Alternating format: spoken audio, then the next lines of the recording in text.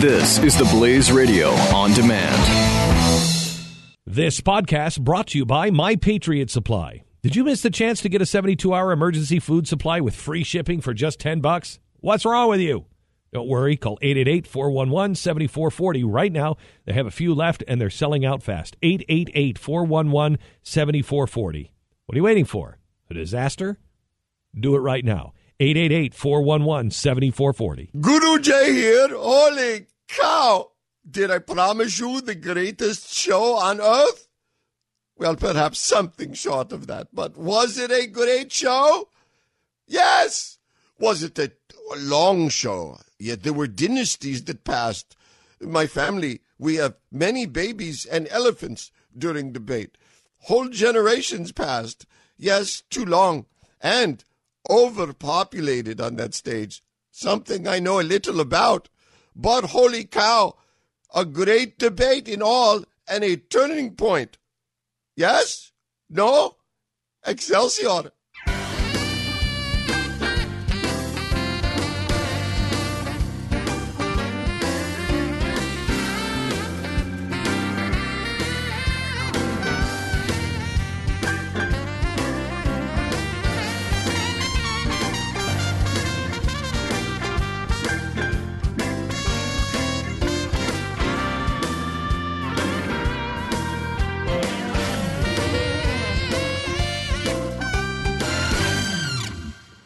Welcome back, my radio family. I am Jay Severin. You are the best and brightest, and we are, once again, we are Shock Forces, Special Radio Forces Unit, comprising the Blaze Radio Network. You can reach us. Your office number is 1-888-900-3393. 1-888-900-3393. Wasn't I just here? I think, did I just get up to pee and came back and it was showtime again today? Wow. Those debate nights are a challenge, and they are as much fun as you can have with your clothing on. I hope you enjoy. Holy cow. I hope you enjoyed it. I mean what Guru Jay say in open. That was too long. And what makes it unbearably long is the addition, the attachment of the junior debate, which happens first, and which all of us connected with the process, including you. I mean, anyone feeling vested, in the process, feels they must follow the junior debate and the whole evening. So we may not pay as much attention, and I'm sure the audience is lower. But for this audience, I'll bet a lot of us watch the junior debate. And that does make the evening insufferably long, because it's not just the junior debate, though it's that. Let's just shall we start? Shall we do them the honor? And when I say them, I'm going to use the collective pronoun because I can't name anyone who's in it. In fact, I now get to apologize to you verbally.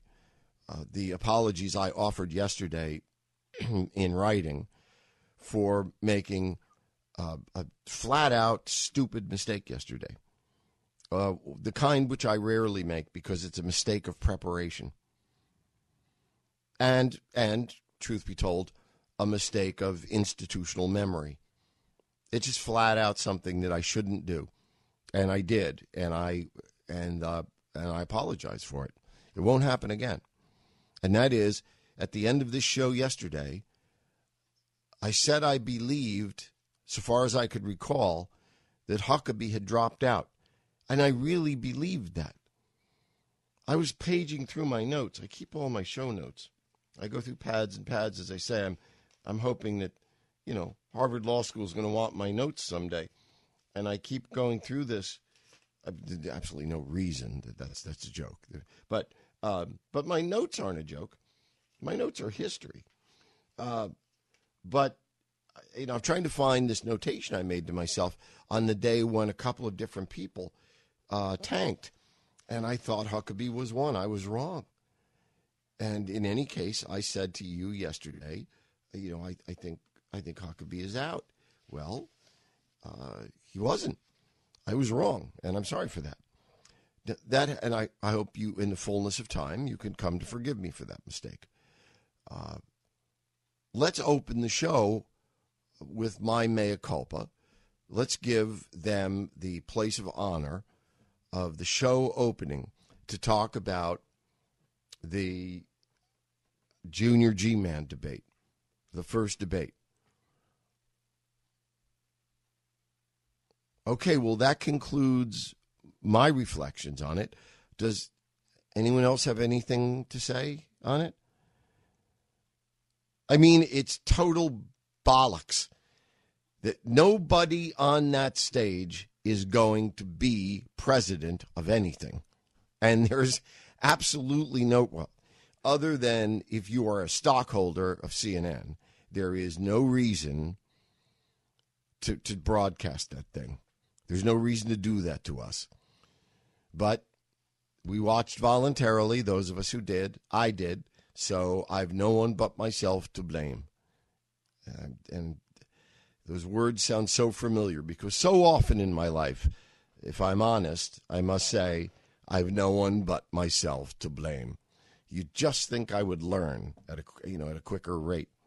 So does anyone have anything to say about the junior debate? I'll say one thing. Given Linda Graham's passion and his animated personality, all of which add up to pretty fair debating skills, why can't this man get above 2 or 3% in his home state? In his home state. I'm not asking why he can't crack 3% nationally. He's the sitting United States Senator of a home state of South Carolina. He can't get 3% where he lives? How does he get 51% to get reelected? I guess they think of him as pretty okay as a senator, but not so very much as something else. Any case, okay, so that it can be recorded that we said something about it, I think Lindsey Graham won the meaningless early debate. How about you? Okay, the clown in getting out of the car here. Oh wait, there's another clown getting out of the car. Another clown getting out of the car. Tells me it's time to move on in the Civic Circus Maximus, and I direct your attention to the top-hatted man in the jodhpurs at center stage, your master debater, Jay Severin, host of ceremonies. Welcome, welcome, my radio family. Welcome to the real broadcast now. Let's talk about who did what last night. Today, over the course of the next couple hours, you will hear the best analysis of the debate because we are equipped by having done the best pre-analysis. We know what we knew going into the debate, what each candidate needed to do. We took the extra step of predicting what each candidate, therefore, would likely do, and thus what would likely happen. To my recollection, we were correct on every point. Humble on them all, and I think correct on almost all of them, too. Who wants to talk about how somebody did? What was the show you saw last night? What did you see last night, and what do you think it means? We can start with a very quick précis of what we said was going to happen. What we said yesterday here was that Donald Trump would probably try to take it easy. The idea for Donald Trump was not to punch down. Don't punch down in class. You're way ahead, and like everything else in life, if you're substantially ahead, but you still must get forced into a fight, the idea is try your best not to lose a lung, or don't lose a major organ or a lot of blood because you're ahead. It makes no sense. Don't go out there and swing wildly and leave yourself open to getting hit. Go out there and just keep an even keel and try to get in and out of it without any damage. You don't need to put the ball up. You keep the ball on the ground. You run out the clock. And that's what we said Donald Trump would do. Is that what Donald Trump did? Yes, that's what Donald Trump did. We said that the real show last night was likely to be between Rubio and Cruz, with a rather desperate Rubio having, just out of the mathematics of the thing, the physics of the thing, right? Rubio has to try and take out or decide which he'd rather try to take out. But he needs both. He needs to damage Cruz and he needs to damage Trump, doesn't he? And so last night we said he would probably try to damage both, and he might settle more on one than the other. And if he did settle more on one than the other, he would settle on going after Cruz. Did Rubio do that? That's what Rubio did. As for Cruz, we said that Cruz would play a lot of jab. He would, he'd check out the ring. He'd see who was hitting him, from where he was being hit, and how he had to handle himself. But basically, he would probably spend the night fending off Rubio. Is that what happened? Guru Jay say, holy cow, pass the ammunition. God bless America. We were right. Jay Severin on the Blaze Radio Network.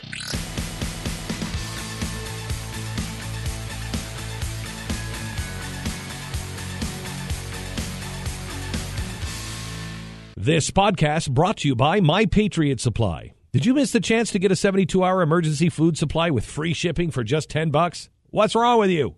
Don't worry. Call 888-411-7440 right now. They have a few left, and they're selling out fast. 888-411-7440. What are you waiting for? A disaster? Do it right now. 888-411-7440.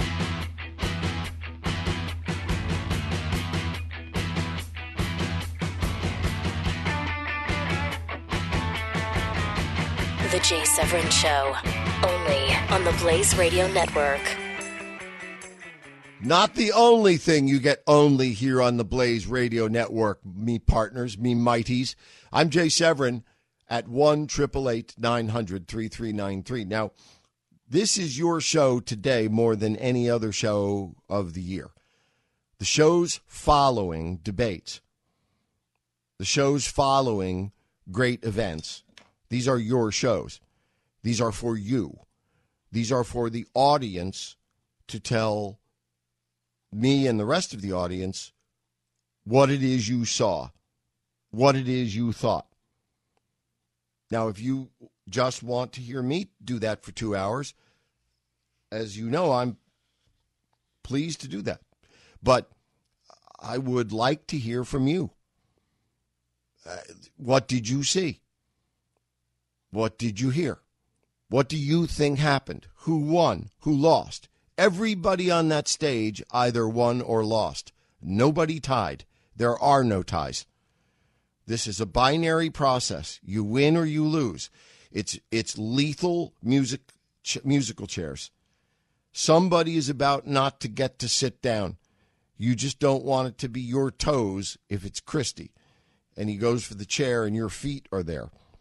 But a lot of people won. Well, some people won and some people lost. It may help you to have your recollection refreshed as to who participated last night in the big boy pants debate.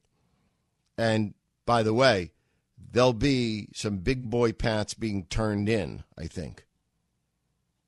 Right? Because these guys, after last night, these guys, some of them are on the road to Palookaville. They're on the road to Dropoutsville. Are they not? Okay, here's who was in the debate last night. I'm hopeful that at least one of these names is going to spark in you a recollection, some kind of comment that you think we ought to hear about whether they did as well as you expected or more poorly than you expected, and what it means, or anything else vis-a-vis your impressions of last night. Here were the participants, and I had to sit down and do this. Can you believe this? After being up for 36 hours, I actually have to sit down and write this down so I don't forget someone. Donald Trump, Ted Cruz, Marco Rubio, Dr. Benjamin Carson, Jeb Bush, Chris Christie, Rue Paul, John Kasich, Carly Fiorina. Those were the big debate participants. We spoke yesterday at some length, detail, about what each needed to do. And even when you have a production of this magnitude, sometimes it can get, to some degree, overshadowed. I'll give you an example. Seb, if you could play cut number 16. We're not respected Islamic radical terrorism will be I didn't hear that, actually. Can you do it again?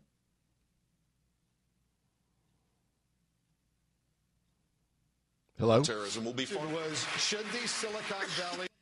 Sorry, something's going on. But... Okay. All right. So what you should have heard,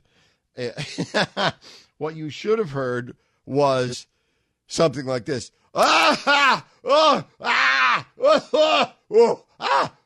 Arg. Somebody was determined to pass a tumor last night. Someone was coughing up a lung. They started at the beginning of the debate.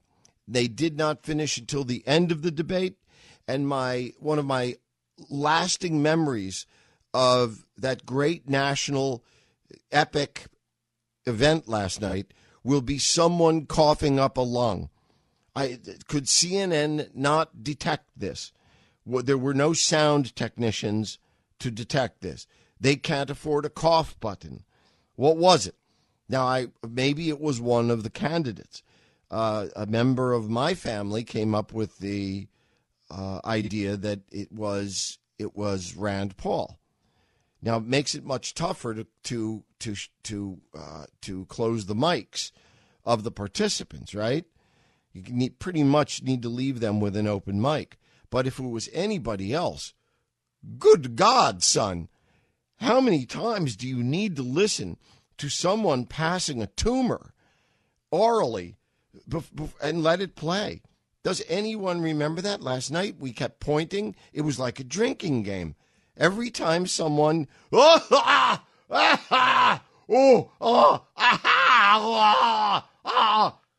all night long for the entire debate. Who was coughing up a lung? Now, I'm afraid that must remain a question. I don't have the answer. And the answer, frankly, is not terribly important. But as a matter of trivia, this will live on in the minds of geeks such as we forever. It reminds me of the line of a brilliant, I now must call old movie, Midnight Cowboy. Dustin Hoffman, John Voight. I believe it won Best Picture in, God, could it be like 1970? Midnight Cowboy. And a Texan who comes to New York to start a new life, a cowboy. He's listening to his AM radio, and as he's driving through either East Texas or maybe part of Louisiana, he's listening to a religious broadcast on the AM radio, and a televangelist, or in this case, a radio evangelist, is talking to his audience. He's opening the mail for the week, and he goes, hoo-ha!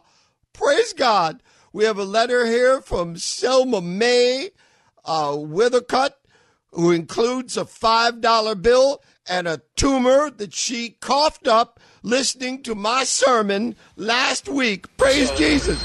Severin on the Blaze Radio Network.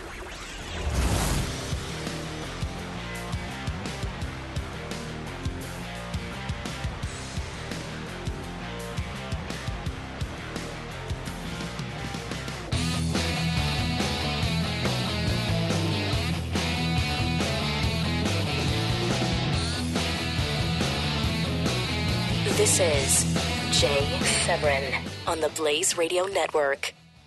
Partners, here we go. 1-888-900-3393. So to round out this segment, we're going to take, and we'll do it as long as you wish, or as short as you wish. We're going to look at each of the contestants and how they did. If we pass through this without anyone ringing in at 1-888-900-3393 to talk about how someone did or didn't do, that's fine. Maybe I'll say a word. Then we'll move on to some of the internal analytical things which can only be heard here. The cough is just one of them. We covered some others last night in the Blaze After Dark. I hope you listened. I hope you enjoyed.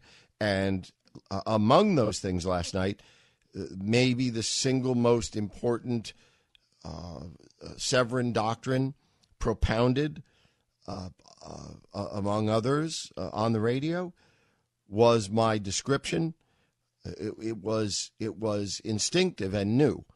Last night, I've often talked to you about the difference between candidates. I'm being very serious here. The difference between candidates, there are two kinds: people who are executive profile and legislative profile. And based on the kind of personalities they have, some kind of people are only comfortable in a legislative profile job. Others are comfortable only in an executive profile job. In other words, being one of a bunch of legislators, compromisers, or you have to be the boss. In the former case, you become a legislator, member of the House, member of the Senate. In the latter case, you become a governor, a mayor, a president, because you have to call the shots. It's how you're built. One will never be happy. They often have to take the other position in order to get to the one they want, but they are never, ever happy. In fact, they are miserable in the non-conforming position until they finally get into the one that suits their personality. Last night, I defined for the first time anywhere the difference between debaters. The difference between debaters. And we will do that. It may take us until the beginning of the next hour. But there are two kinds of men on the debate stage. When they tell you your time is up, or someone says something about you, or you think something's going wrong, there are two type of men on that stage who resort to two completely opposite strategies and tactics to get through that very, very pregnant situation. When people start shouting, saying, your time is up, and let me finish, and all of that. Two men, two types only, that react in two different ways. I explained it and acted it out, perhaps unfortunately, along with Doc and Skip last night. We will get to that. All right, we're going to go to each candidate now. There were 9 of them. How did they do? But before I start my list, we're going to you on the phone at 1-888-900-3393. Barry from Strasbourg, which I think is just outside Vienna. Welcome. How you doing, Jay? Thanks for taking my call. Pleasure, sir. Thank you. I didn't get a chance to watch the big kids debate. I have a lot going on at home, but I caught some of the kiddie table debate last night. And I tell you, Lindsey Graham knocked it out of the park for me. He had me doubled over in laughter last night. I turned on the TV just in time to see him say, and here's a quote, "I am a lousy Christian." You know, it seems to me if you're auditioning for a job, you don't want to tell people how lousy you are at anything that quite possibly means a lot to other voters. He's charming. He's a charming Southern gentleman. He is self-deprecating. He's very smart, and it really is a wonder to me that he can't get above 3%. He can't get above 1%. He can't get to 1% in most places, and that does mystify me. But whatever he did. If a tree falls in the forest and no one is there to hear it, did it make a sound? Well, let's adapt that. If Lindsey Graham hit one out of the park and no one was there to hear it, does it make a difference? And I know the answer to this one, no. Yeah, but I got a chuckle out of it. I'm sure other people who might have been watching probably I'm glad you did. My question is, do you believe it had any impact on the national political scene?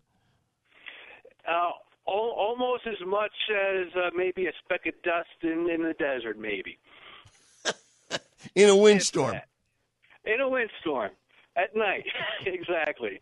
But I can guarantee if anybody in Carolina was watching it, any thought of voting for him, I think that maybe just sunk him a little bit lower. Well, I admire him. I admire him to sticking to it, but he doesn't have any money, and no one's going to, and he doesn't have big money behind him, and I'm going to take him right now as my pick of the first guy to the next guy to drop out. I bet against that, but I'd lose because I agree with you on that one, man. I totally agree with you. It seems to me you have to have one of two things. You have to have, you have to have your own money or the ability to raise money, or you have to have big money behind you. Like Newt Gingrich had Sheldon Adelson behind him last time around. No one really knew who Sheldon Adelson was, except we learned he was this billionaire who was bankrolling Newt Gingrich's, losing week after losing week after losing week, and so that Gingrich could stay in. Well, Lindsey Graham doesn't have his own money, can't raise any, and doesn't have a sugar daddy. Well, not one that we would appropriately mention on the air anyway. No, let's not go there, no. But, yeah, it seems to me that he's giving nobody a reason to give him money either. He's basically holding up a sign saying, hey, I suck. Don't give me money. Is basically what he's doing. Well, as Guru Jay has said for many years, the fundamental difference in political money is the difference between getting on the phone and asking for a contribution or an investment. When you can get on the phone with somebody and say, I'm calling to offer you an opportunity to make an investment worth many times the check that you're going to write, because you're going to be in on the ground floor of electing the next senator of this state, the next governor of the state, the next president of the United States. You are making an investment here, pal, an investment. I'm giving you the opportunity to make an investment. When you are calling up and you are 1% in the polls, your swagger is of a slightly different nature and magnitude. You're calling up and saying, oh, please, could you make it $5? Please. So there's a difference between an investment and a charity case, and exactly showing himself a charity case. No, exactly right. That the guys who can raise money are in a position such that they can pitch this as an investment contribution. You're buying access, you and your business, to the next United States senator. But when that guy's at 2%, you're calling up and saying, won't it make you and your family sleep better to know that you've given to the, and then you might as well fill in the blank, the United Way, yeah, the Boys Club of America, because then it becomes all the same thing. Barry, I appreciate it, and I sure wish I could visit Strasburg again soon. Scotty from Utah, welcome. Hey, Jay, I appreciate your insight last night on the debates. It was really entertaining. Oh, thank you, Scotty. Yeah. Hey, I wanted to talk about the clown Give car. us yours. It kind of showed up at the big boy debate too, and Trump had that deer in the headlight look when he was asked about the nuclear triad. I mean, he looked like a total goofball. Look, I don't want to pile on, but when that moment came, wow. Scotty, I would say that ranks among the most mortifying moments that I have ever seen a politician endure. And then when they looked at him and said, the triad policy, I could see the bubbles over Donald Trump's head. And it was excruciating because I actually thought he was going to blurt out one of the bubbles. I thought he was going to say, triad. Yeah, that's a Chinese gang in New York, right? Or wait, that's a kind of gum. I love it. I chew that triad gum all the time. Or wait, that has something to do with that geometry, right? It was mortifying. It was mortifying. Anyway, that was just my comment on the. No, your comment is right. Oh, by the way, Seb, on your end, can you boost the output so I can hear you? So I can hear callers. My headphones are not picking you up. I need a stronger boost there. Can you do that for me, Seb? Can you hear me any better? That's a little better. Thank you. And Scotty, the difference was, and this says a lot about politics. Do you recall hearing Rubio's response? Yeah. Oh, that was pretty good. He kind of schooled him very politely. He did. He sucked his eyeballs out and ate them. But the thing was, he did it so politely that I think he kind of let Trump off the hook. You know, in a room full of people as smart as Rubio, everyone would have been chuckling into their sleeve and remembering this as the biggest put down they've ever heard, or the biggest act of political suicide they've ever seen. When Trump doesn't know, has absolutely zero, it registers zero acquaintance with him. You know, maybe the most important military doctrine of our country's self-defense. And Rubio came back and said, well, for those at home who may not have ever heard this before, and clearly he was saying this to Trump, like, you total imbecile, let me explain this to you.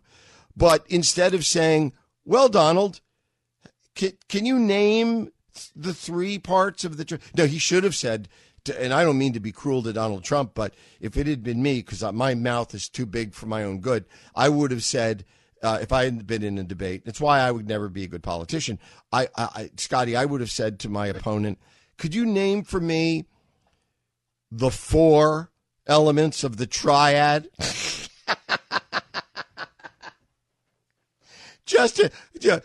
Can you confirm? He'd say, well, no. I'd say, but you can confirm that you do know all four components of the triad, right? And my opponent would say, yeah, I know all four. I just can't remember them right now. And you'd say, okay. You roll your eyes and say, no more questions for this witness. But that was, Trump thought it was a Chinese gang in New York or a gum. And I just, and you know what? You know how many people are talking about that today, Scotty, in the media across the country? Scotty, you with me? Yeah, I don't know. Okay, Scotty, thank you for having called. I'll answer Scotty's question. And I'll ask it of all of you. This was the biggest boner I have ever seen in a major debate. When Donald Trump could not identify, and obviously from his 1,000-yard stare, had utterly no conversance with the triad platform of our nuclear deterrence. Utterly none. It would be as if I had been... Jay Severin on the Blaze Radio Network.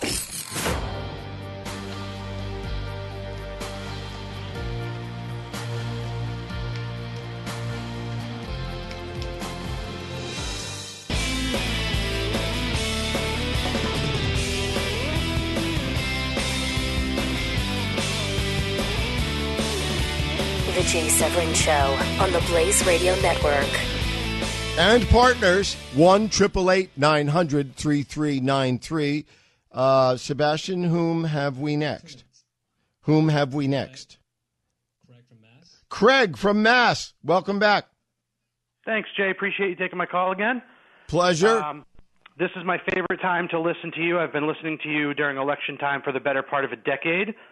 Wow. You are excellent at the analysis, better than anyone on any channel or any radio station. Craig, come on. I know now. I know you're just saying that because it's true. Yeah, I heard maybe, did you maybe found some kind of a civics club right around the 6th grade? Did I hear that? You know, it's amazing because I don't know how you would know that, but as a matter of fact, I did establish my primary school civics club when in the 6th grade, and along with it, my primary school newspaper. I'm astonished you should know that because I don't believe I've ever mentioned it before. Yeah, I feel like I've heard that somewhere. That's astonishing, but thank you. I wanted to call because I wanted to get your opinion. This was the first time that I saw Donald Trump that I really got annoyed with his lack of detail. I can generally put up with, well, you know, we're gonna kick the heck out of them because they're bad guys, and we're gonna build a wall, and we're gonna kick out Muslims, and I can also we're the get greatest. myself. Exactly. And I can get myself amped up with that rhetoric as well. But this was the first time when I found myself saying, okay, can you please give us some how? Can you please give us some meat between the bread? When Hewitt asked the question, the triad question, even the very, very, very few people who are bothering to focus on, you know, the answer and what followed, it was the moment of greatest mortification. Well, Craig, can you stick? Please stick. Sure. This is Jay Severin on the Blaze Radio Network.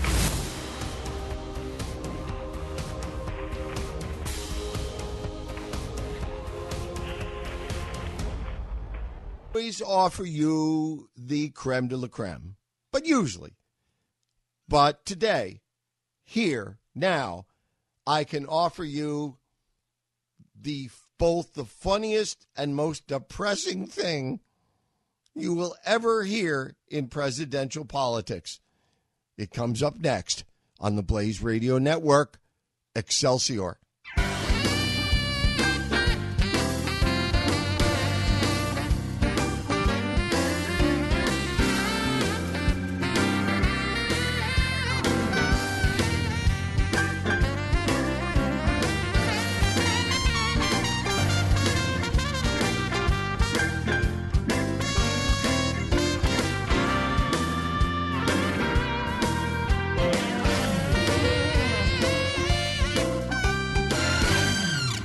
Welcome back, my partners. I am Jay Severin. We are together, the Blaze Radio Network. 1-888-900-3393.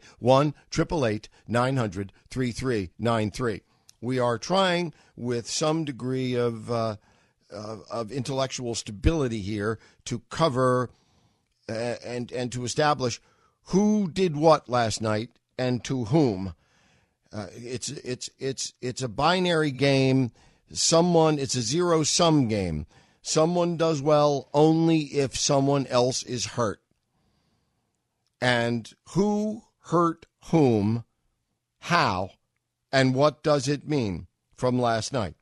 We will in this hour go over all of the 9 candidates, maybe very, very briefly, maybe not, depending on whether you elect to give your assessment of how you think things went. And I don't care if you pick individual candidates or the debate overall or the broadcast technically, or you can come at it from any angle there is. That was Civics Circus Maximus last night. And though it was long and it was overlong and overpopulated, it was still the best show on earth last night. 1-888-900-3393. I am hopeful that Craig from Massachusetts, an officer and a gentleman of this corps, has been able to hold over. Craig, have you? You bet I have, Jay. Craig, have you received a battlefield commission on this show? I don't believe so. You are now promoted to commander. I appreciate that very much. Now, and what we were discussing, were we not, the what I characterized as the most mortifying moment I've ever witnessed in presidential politics, and that was when Donald Trump was confronted with the question about the if not the chief element of our national defense, which is the triad concept. Were we discussing that? We were, and that leads me right into the question I wanted to ask, Jay. Wait, before you go there, Sebastian, with skill and industry, has isolated that very moment for us. And for those who didn't recall this, were on a pee break or making a sandwich or had fallen asleep, it's very, very, forgive me, I don't mean to lecture, I believe that it is extremely important that you listen to this very short but extremely important question and then listen even more closely and try to remember that try to imagine you're in the office and your boss, the big boss, is flown in from New York, for the pitch, and you're asked a question. Imagine giving this answer, or imagine back to days of like grade school or high school, being on your feet and having to answer a question. But considering the nature and magnitude of this question, and you are applying for the job of Commander-in-Chief of the United States of America, add to the fact that the person whose voice you will secondarily hear here may well be the next president of the United States and Commander-in-Chief.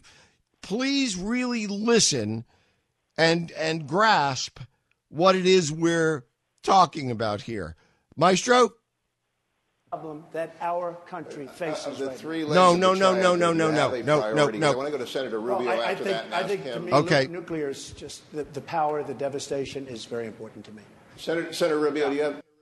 Okay, that's it. I'm sorry. I expected that to start with Hugh Hewitt's voice, as we discussed. Hugh Hewitt, if you could roll that back so that, per our discussion, it starts with Hugh Hewitt's question, and then we just hear what we've just heard from Trump. Do you think we could do that?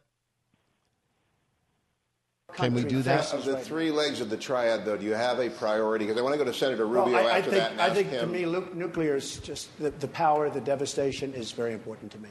Senator Rubio, Thank you. Thank you. That's it. Okay.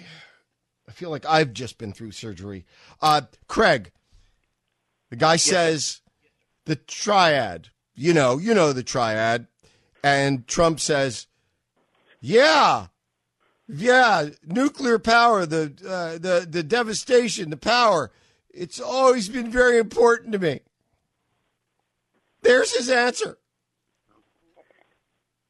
It's certainly you asked a question when you opened the show, who did what to whom, and I think Donald Trump did the most damage to himself in this debate, and that was the first time that I had felt that way. And then he always does, Craig, but you probably share the frustration of many, not most, but many, that no matter what he says, and he's said a lot of things that I've thought have been cruel, vulgar, ungentlemanly, unworthy of a candidate for an office of this prestige, inappropriate in any number of ways. But, okay, since everyone else seems to think it's all right, I have been willing to say, all right, if that's the kind of president you want, and going along with it. But when you get a president of the United States, it's as if you were asked about the red phone. Suppose Hugh Hewitt, Craig, had said, now suppose that red phone rings in the middle of the night, Donald, and what would be your first reaction? And Trump says, well, I would tell room service they'd called too early. I mean, what do you do? And that goes to, a few days ago you mentioned that you have a suspicion about who might be running Trump's campaign. And I'm just, at what point does that person, whoever it is, sit down with Donald and say, okay, the rhetoric is clearly not going to cut it anymore. We need to get some substance behind what you're saying, and maybe that means he needs to put him in a room and say, for the next 2 days, I'm going to tell you things like who's in the nuclear triad. I'm going to tell you things like the fact that there's a red phone in the president's bedroom and what that means if it rings. At what point does that happen? Because it clearly has to happen sometime. Craig, that is a question, the incisiveness of which, the propriety of which I would expect from a commander in this command. But, of course, it has nothing to do with Donald Trump and how he's preparing for this. I don't think you can put him in a room for 2 days. I think there are moments when I believe he richly needs to be placed in a room for 2 days, one with a doorknob only on the outside, but with a little slide thing for the meals and medications to come through from the outside. But it ain't going to happen because it's good enough for him, and so far it is evidently good enough, God help us, for the voters. And when I say the voters, Craig, man, I don't think this is a Republican phenomenon. I think that there is I think Donald Trump's candidacy a very ugly part of the Trump phenomenon, trademark, Guru J, Blaze Radio Network, 2015. The Trump phenomenon has a lot of elements, Craig. And one of them is a lot of people don't care. The fact that the next commander-in-chief thinks the triad is a gum or a Chinese gang in New York. I don't think he could have come up with those. And no one seems to care. Do you know, I think I was asking you this as we had to fade out of the last hour. Do you know how many news outlets I know of who have reported, not made a big deal out of, just reported that moment from last night? I have not seen one. You let me know if you do, okay? Because neither have I. It's really, we've seen with Obama what happens when you elect somebody who is not ready to be president. Right. And I guess I hope what Trump will do is his brash and crass language will make it okay for people like Ted Cruz or Marco Rubio to stand up and say things that, had Trump not said them first, maybe coming out of Rubio or Cruz's mouth wouldn't have been okay. Craig, I have to break, but you've been great as usual, and let me end by agreeing with you. I think that the hope of many, and certainly my hope, if this Trump train continues to roll down the track, the best face that can be put on this theoretically, and I hope not just theoretically in the end, I hope this turns out to be so, and that is Donald Trump didn't get where he is for no reason. He didn't win his money through the Powerball. True, he started with $150 million from his father, and chances are if you gave me $150 million, I too might end up rich. But forgetting that for a moment, the fact that he is as much as anybody who was born with $150,000 in his checking account can be a self-made man, this guy is not stupid. He may and is demonstrably ignorant on an array of factors that we traditionally believe someone must master, even to consider being a state legislator, let alone the President of the United States. But, devil's advocate, the guy's a builder, the guy's a maker, the guy's an entrepreneur. And Commander Craig, all we can hope is that Donald Trump will sit down if he's elected, recognize with sobriety and seriousness the magnitude of the job he has been elevated to through the weirdness of life, and that he treats it seriously, and that he surrounds himself with, as he would in his business world, the best architects, the best cement guys, the best surveyors, the best demolition guys, the best whatever. That's what's going to have to surround Donald Trump in his presidency, should it occur, or at least in our minds, to make his presidency a fact. The Jay Severin Show, only on the Blaze Radio Network.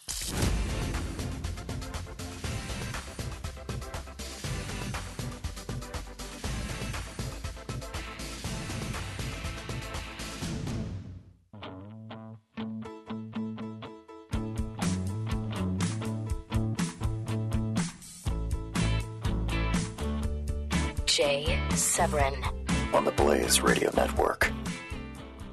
1-888-900-3393. What did you see? What did you hear? To whose benefit?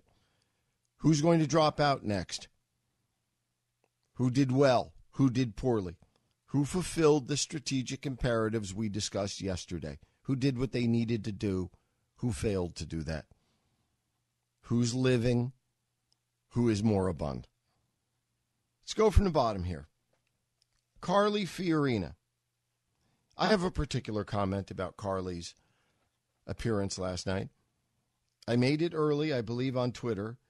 I certainly made it here with my this nest of rabid would-be bloggers and tweeters and young politicians here, young and old, trying to make their mark. Carly Fiorina, from the moment I saw her, did not look well. She did not sound well. The one thing you can say for Carly Fiorina is that she is perpetually and inevitably attractive. She's bouncy. And I don't mean attractive meaning pretty. I don't mean she's not pretty. I just don't mean it in a gender way. I just mean she is an attractive person.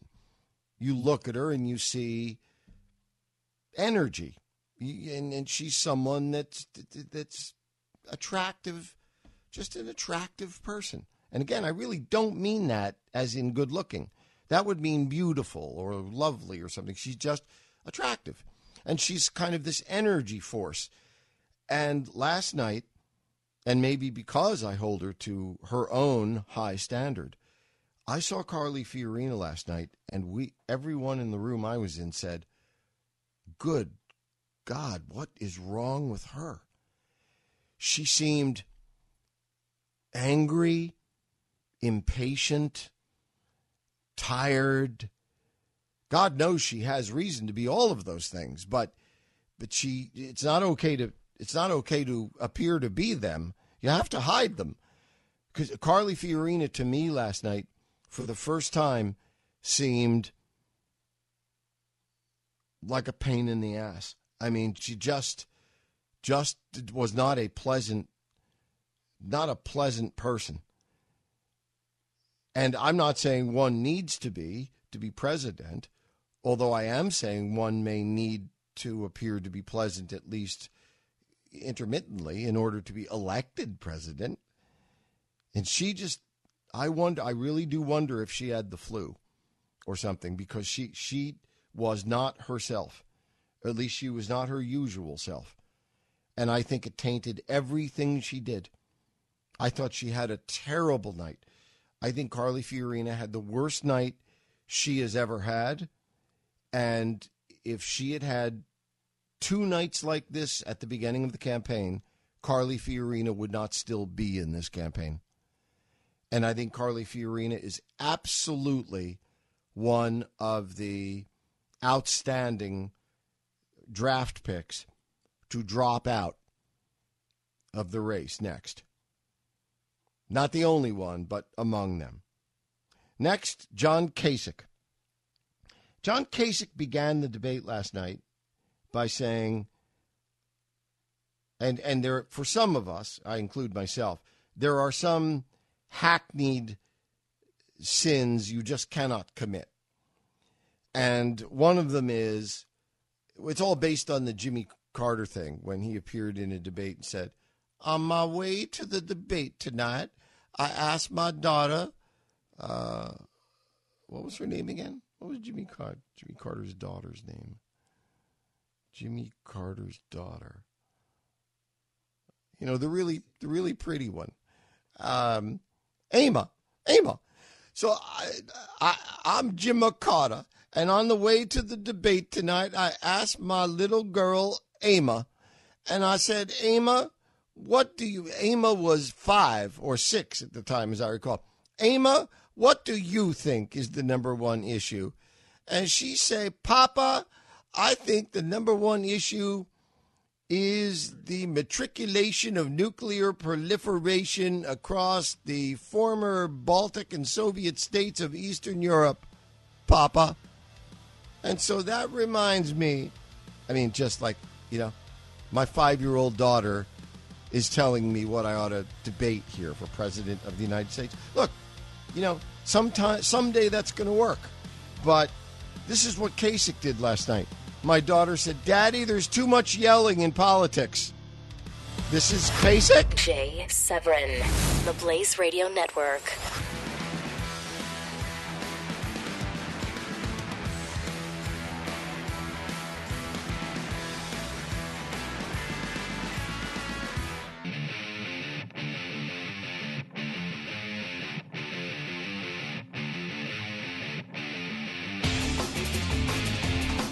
The Jay Severin Show. And partners on the Blaze Radio Network, 1-888-900-3393. After a historic, and it was historic, presidential debate last night, we welcome back Jacob from Florida, recently promoted young soldier on the show of this command. Welcome back. Thank you. Thanks for taking my call. Pleasure. So I wanted to give my 2 cents on who I think the big winner was, and by saying that I mean eventual results, not necessarily performance. I feel like, obviously I'm a Cruz guy, so hopefully I can explain because I can feel the eye rolling already. But I think not with me. Well, not with you, of course. But I'm obviously biased, but I think this is straightforward analysis. I think Cruz comes out the big winner. Not because of his performance, because I actually think it wasn't his best, but because I think Carson was the worst. And I feel like the natural heir to his destruction is going to be Cruz in the coming days. So as far as points go, I feel like he's going to come out the big winner. And he may have shaved off maybe a point or two from the Trump side, but that may be. If that's true, that's huge, because I'll tell you, the first evidence is emerging of the principal question that we've put in the last several weeks, and that is, if Trump fades or goes away, neither of which at this moment looks likely, I might add, but if he fades or goes away, or to the degree he does either of does the first a little bit, where does that vote go? And the early polls are showing that for every vote that Rubio inherits that Trump sheds, Cruz gets 4. And right. if Carson fades, and he has faded, and he is fading, and I believe that what sounds to me like an insinuation about last night, that the guy kind of looked like he was a dying man, insofar as this race is concerned, I believe that. Whether or not you're insinuating it, I am. I think Carson is a dying man politically in this race. And so the question becomes not where do Trump's votes go, because I don't see Trump going anywhere, but I do see Carson going somewhere. I see him going under for the third time without a life jacket. And so the question is, where do his votes go? And I think they are more likely to go to Cruz than Rubio, but we don't know that yet. Yeah, well, certainly not all of them, but I would think the bulk go to Cruz. That's my feel on it. I don't think Trump goes anywhere. I think it's going to be a real fight for Cruz. He's going to have to shave some of those off of Trump and keep Rubio out of the way. What do you think of the idea, Jacob? This is for the first time on this show. What do you think of the idea? This is in my notes for today from last night. What do you think? Now, I could cite different reasons. None of them are definitive. Somewhere between instinct and that little game last night where Trump and Cruz had kind of a makeout session toward the end of the the end of the debate, where Trump said, "Come on now, don't criticize me," and he said, "Oh, his temperament's fine. Don't worry about him." And then like Trump tapped him on the elbow and said, "Hey, bud," you could cite any of those things, but they could all be meaningless. But all of that just set aside, in a vacuum, I ask you this. What do you think the chances are, ultimately, or even at this moment, that Trump may be considering offering Cruz, and Cruz may be thinking of accepting the number 2 spot? I don't see Cruz accepting that, and I certainly would hope he doesn't. I'd much rather have him, in the Senate than to take on that, figurehead role, so to speak. But Devil's advocate. What happens? We're sitting in a room here advising Cruz, and we're going around the table, and so when it's my turn, I say, "All right, Jacob, but let me throw this out there. What does the next 4 years look like for Ted Cruz if he's not on the ticket?" Because right now, we're all looking at this like there are more than one winner. This ain't Powerball. You don't get a second and a third place winner that win tens of millions of dollars. You win or you lose. And there's only one winner. I guess there's a second winner, kind of a consolation prize, which is the vice presidency, depending on how you look at it. But what does Cruz's political, and you and I know he's thought about this, so I guess I'm asking us to think about it. What do we think Cruz thinks about his political future if he's offered Trump's number 2 and says no? Do you think that if Trump loses, it doesn't matter? If Trump wins, Cruz is on the outside for 4 to 8 years. How many people have had their window close in 4 to 8 years and had it closed forever? Whereas it is still mathematically true that if you wish to be president of the United States and you are offered the role of vice president of the United States, it is your shortest, surest road to 1600 Pennsylvania Avenue eventually. I think a Trump presidency would result in several terms of Democrat presidents following that. So I don't think that's a good bet for Cruz personally. Could be. And secondarily, if he continues to be the Ted Cruz we know and love, I could see his window staying open longer than the average, fade to the background type. That's a good point. Yep, that's a good point. And certainly, as I flip here to the other side to make your point with you, the things he would be asked, he wouldn't be the same Ted Cruz anymore the moment he accepted the number 2 spot. He would become the attack dog. Now, think about this for a moment. Everyone who is run as VP has always become the attack dog, relatively speaking, for the presidential, top of the ticket guy. Imagine what it's like being an attack dog for. Usually that means that a lab gets a Rottweiler to be his vice president. we're now talking about a Tasmanian devil already. What does he get for his vice president? An alligator? A crocodile? So would Cruz have to play a role that was unnaturally bellicose and even nasty for him? What would he give up if he accepted? Yeah, I don't think he fits that role at all. I'd like to believe that he's really the principled man I believe he is, and I don't see how he could, how he would be able to jive that role. I don't know how he makes that work, and continues to be, as you pointed out, the Ted Cruz that we know. He would have to be a changed man to be able to pull that off. So what else? Last night, who's likely to drop out based on before or including last night to drop out next? I don't know if I could tell you who's next. I think. All right, who did well? Who surprised you by doing either better or worse than you expected last night? I actually felt like Donald Trump did what you would have advised, you mentioned the other day, and I think he did well. As I read somewhere today, he's kind of graded on a curve because his statements typically are so ridiculous that if they're not. He pulled out the old, for those who know the term, it goes back to Muhammad Ali, rope-a-dope. It's a boxing term where you bounce back on the ropes and you take a few punches, but you cover up, you bounce off the ropes, you move, you bounce off the ropes. You don't engage. It's what you do when you're ahead, when you're winning on points. You stay away from the other guy. You rope-a-dope. Well, I'll say this. Last night, Trump certainly did rope-a-dope. I'm just not sure I would have advised that he go so heavy on the dope.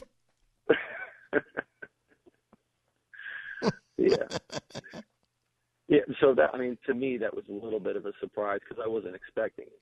I don't think there was many surprises, other than I think maybe Christie edges up in this a little bit and becomes a player for a little while anyway. But I think Christie's big hope is New Hampshire. Yeah. But then he has to turn around and go south, and I don't see it. But Christie is hoping everything Christie lives for is doing better than expected, which is anything in New Hampshire. What about Rubio? Did he help himself last night? I don't think he moved much. I don't feel like he. All right, we'll move on. I only have you for another minute. Carson, thumbs up, thumbs down? He's all the way down. I think that was the end.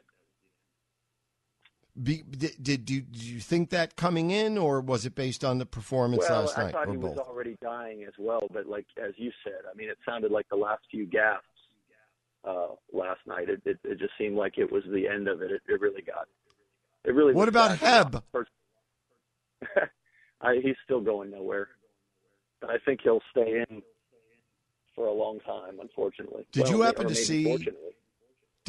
see the Twitter photograph last night of one of the major listening rooms? The Bush campaign, because this is the kind of thing you do when you've got wild, crazy burn money, is you set up rooms all over the country.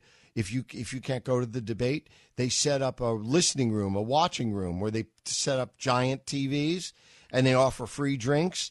They set up chairs and they have a party, and it's a listening party, a watching party to watch your candidate debate.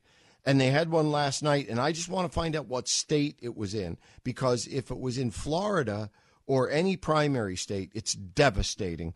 But did you see this tweet? I heard about it. I did not see it.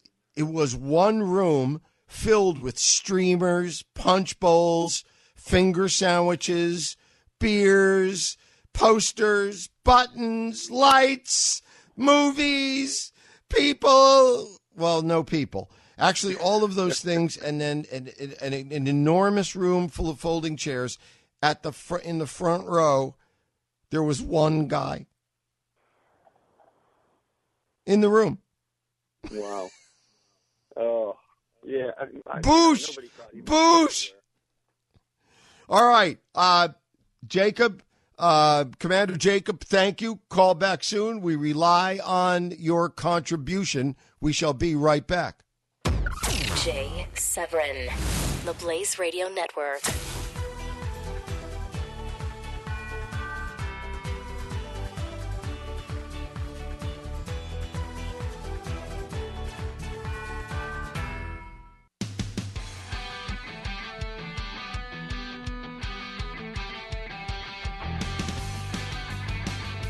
This is the Jay Severin Show. And partners on the Blaze Radio Network, 1-888-900-3393. All right, I think we have faithfully executed our duty to consider what and how each person did last night. There are a number of intrinsic factors here having to do with the debate itself, which I am tremendously eager to discuss with you tomorrow. One is a pet peeve of mine. I mentioned on both editions of the Blaze After Dark last night, and that is, do you realize, do you appreciate how big a factor, and it was huge, how big a factor the audience was last night? These debates oughtn't have live audiences. It perverts everything. It turns this event into a sitcom. You have a sitcom you enjoy?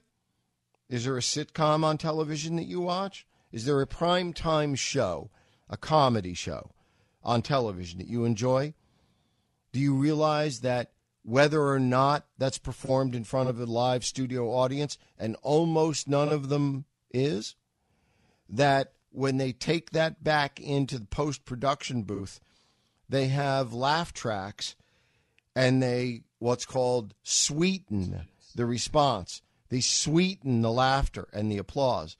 What you're hearing, if you ever heard what really happens on these shows in terms of the applause, you'd say, well, that wasn't a very good show. No one laughed at that. It's not very funny tonight. That wasn't very good. The difference between that and you saying, oh, that was the funniest thing I ever heard, was because the producers are dumping multiple laugh tracks into the master audio track of the show. I know about this. I did it on TV and radio for years. So if you want, the first thing you want to do, and I have produced television shows with candidates for like the United States Senate or governor, and directed them. And the first thing you do is you either want an audience or you don't. You decide whether it's to your candidate's advantage or not. And if it is, you pack the audience, you instruct them on when and how to be allowed, and then you re-record them and you dump them again, you retrack them and dump 2, 3, 4, 5 times the applause or laughter or whatever it is you want into the debate. You produce it. This is what happened last night. It became apparent to me in the first 90 seconds that this audience last night for the big debate was packed, and it was packed against Trump, against Cruz, for Rubio, and for Bush. Because, my friends, there is the breakdown of everything we discussed today. That's where the Republican race is right now. The Republican establishment wants Bush, but they'll settle for Rubio. The others want Trump, but they'll settle for Cruz. The Jay Severin Show, only on the Blaze Radio Network.